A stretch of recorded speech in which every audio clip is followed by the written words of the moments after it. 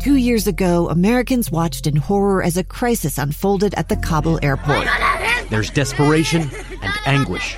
More than 80,000 Afghans have since arrived in America, but this story is still unfolding. I'm Andrea Martin. In my new podcast, Stranger Becomes Neighbor, we'll find out what happens to these new arrivals in our communities. Who would help our newest neighbors? Follow us at kslpodcast.com, Apple Podcasts, or anywhere else you listen. Welcome back to Live Mike. Just after 1 o'clock, 1:06 is the time in the KSL newsroom. Earlier this morning, I found myself in the middle of a conversation that I really hadn't thought about before I started chatting with Debbie Dejanovic. Early this morning, we were back and forth about a fundamental question about the work of the United States Senate upcoming on the horizon. What am I talking about? Well, we've now had two opportunities over the past year, I should say, to become experts, armchair experts in impeachment proceedings. We have had two opportunities to be front row viewers of the process as it has played out. In the first impeachment trial of President Trump, we learned that the procedure goes this way. If you don't remember from Schoolhouse Rock or high school social studies class, the process is pretty simple. It starts in the House. The House is empowered to introduce, debate, and vote on articles of impeachment. And after debate and vote on those articles, or article singular, as has been the case this past week, they then send them over to the Senate. The Senate then has the responsibility to try the article. Well, I'm sure you've been following along. You know that the timeline right now, as we are in the second impeachment of President Donald Trump, the timeline is such that if there's going to be a Senate trial, it has to happen like right now, or it will be happening after President Trump has left from office and President-elect Joe Biden has been inaugurated.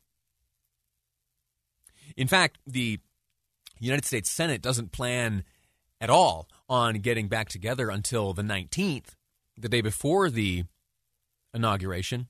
Now, there are certain emergency powers that could be called upon by Mitch McConnell to bring the Senate back together, and I suppose they could, in a real hurried-up fashion, try to arrange something before the end of this administration.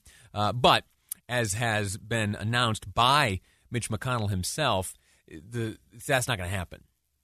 That this effort, that the trial in the Senate will take place after the new administration begins. Have you thought much about it? What do you think? In the next segment, I'm going to open up the phone lines and the text message lines. I'll give those numbers now so you be ready. 57500 is the Utah Community Credit Union text line, 57500. Do you think the Senate should hold a trial? Do you think they even can? In a moment, we're going to discuss sort of a disagreement between a few legal scholars who don't think, one thinks that absolutely the Senate can and should go forward. The other says, maybe the Constitution doesn't actually empower the Senate to carry out this type of proceeding when the impeached office holder is no longer in office. I'll share some of those arguments here in just a moment, but I'd like to know what you think. Should they go forward? The phone number to call is 801-575-8255. 801-KSL-TALK is the number. Here are the two arguments. Number one is very simple. And you can read about this as it is described and detailed by a former U.S. Court of Appeals judge for the Fourth Circuit, a gentleman named J. Michael Luddig, served as a judge on the Fourth Circuit from 1991 to 2006, and he very simply makes the argument that with the president out of office, that the Senate loses its authority over that individual and thusly is unable and not empowered to carry out the trial. Now, before I share the other side of the argument, I will say that this question is not necessarily an objective one right now. Here's what I mean. the Supreme Court of the United States has never weighed in on this question. The Supreme Court, that is. There have been some quasi-precedents set by, there was a senator years and years ago, the Secretary of War back in the late 1800s also came kind of close to being in this circumstance, but there are no direct corollary or correlating precedents set. So regardless of what these two legal scholars feel, regardless of the assertion by this former circuit court judge, Judge Ludwig, regardless of his assertion, until the Supreme Court, and unless the Supreme Court weighs in, it's really an unanswered question. Okay, so the very basic argument that the Constitution does not allow for the Senate, does not explicitly allow for the Senate to, try someone who is no longer in office. That's argument one. That's the argument for why the Senate cannot hold an impeachment trial. On the other side of the coin, though, there is another individual. His name's Lawrence Tribe. He's a university professor emeritus at Harvard Law School and has recently written a book titled To End a Presidency, The Power of Impeachment.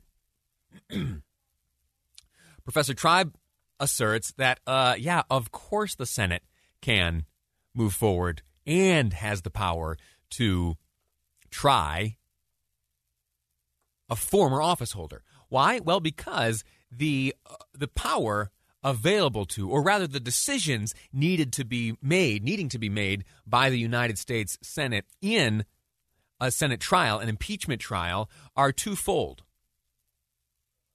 I'll admit that it wasn't until the impeachment trial, which took place earlier in 2020, the first time the president was impeached, I was unaware of the second responsibility. We all know that the Senate, in this situation, they're responsible for convicting or acquitting. In the case of a conviction, the office holder in question is removed from office. Okay? Now, obviously, that's not going to happen. In this case, President Trump will already be gone from office and Joe Biden will have been sworn in. But that's only one of the two responsibilities the Senate bears in terms of punitive decision-making. The second, should they vote to convict, and in this case it would require all Democrats plus about 17 Republicans, a supermajority, 67. That number, at least 67 senators, would need to vote to convict on the charges within this article of impeachment. That's decision number one. Decision number two requires no more than a simple majority, but is the question of whether or not the office holder in question may be barred permanently from office in the future. Now, because the Constitution presents those things as two separate questions needing to be answered, the argument by Professor Tribe, again, Professor Emeritus at Harvard Law School and the recent author of To End a Presidency, The Power of Impeachment, Professor Tribe says that because those two questions are separate, that because the second question still needs to be answered and is not dependent on the quote-unquote office holder being in office, well, then, of course, the Senate has the authority. What do you think? What do you think about this? Are you anxious to see this trial take place? Do you think that it should happen immediately upon the inauguration of President-elect Biden? He's put forth a quasi-proposal where the Senate, should they commence their work immediately, would do so in sort of a dual-track way, where so that the work of the Congress can move forward, the Senate would, let's say, dedicate their morning hours to that type of business. Morning hours to the business like, a third relief package. I've heard President-elect Biden has made it known he would like there to be another round of direct payments to Americans, this time in the amount of $1,400. Where does that number come from? Well, if you take 1,400, you add it to the 600, which is being distributed right now. There's 2,000, the original call. So that'd be the work done in the morning hours. And then in the afternoon, evening hours, the trial, the impeachment trial, would be carried out? Should it work that way? Should we just move on? Should we put the events of this past week, including the impeachment, behind us and look only forward at what tomorrow may be? 57500, that's the Utah Community Credit Union text line. I'd also like to get you on the phone. The number is 801-575-8255, 801-KSL Talk. Quick break now, back with your calls after the break on Live Mike. I'm Lee Lonsberry, and this is KSL News Radio. Welcome back to Live Mike. I'm Lee Lonsberry. Before we move on to the question of to try or not to try, that is the Senate question, let me just share a quick thought I have on that story you heard from Nick Wyatt. The update in the story revolving around Senator Mitt Romney as he was traveling to Washington, D.C. early last week. Some videos emerged of him being approached as he waited at the gate to board his aircraft. The video shows a woman approaching him. Well, I guess in fairness, you don't see the woman, but there is a woman's voice who you presume is the operator of the camera, approaching Senator Romney and speaking to him in very aggressive tones, shouting him down, telling him that his job is to represent all conservatives. And Senator Romney responds, and the exchange escalates. And the senator, as he makes his way to the gate, the camera operator plus some other folks you see in the background make their way, in his direction. And it's a hostile scene that you see. It's an aggressive scene. And then, as the news reports and social media was scoured the next day, we saw that, oh my gosh, on the very plane that he boarded, there were others who started shouting and chanting traitor, traitor, traitor to the senator as he was seated on that very same aircraft. Now, forget politics. I agree with the decision made by Delta. Those individuals ought not be flying. Those individuals have demonstrated a tendency or a willingness to disrupt safety. Again, forget politics. We can debate whether or not you're a friend of Romney's or not.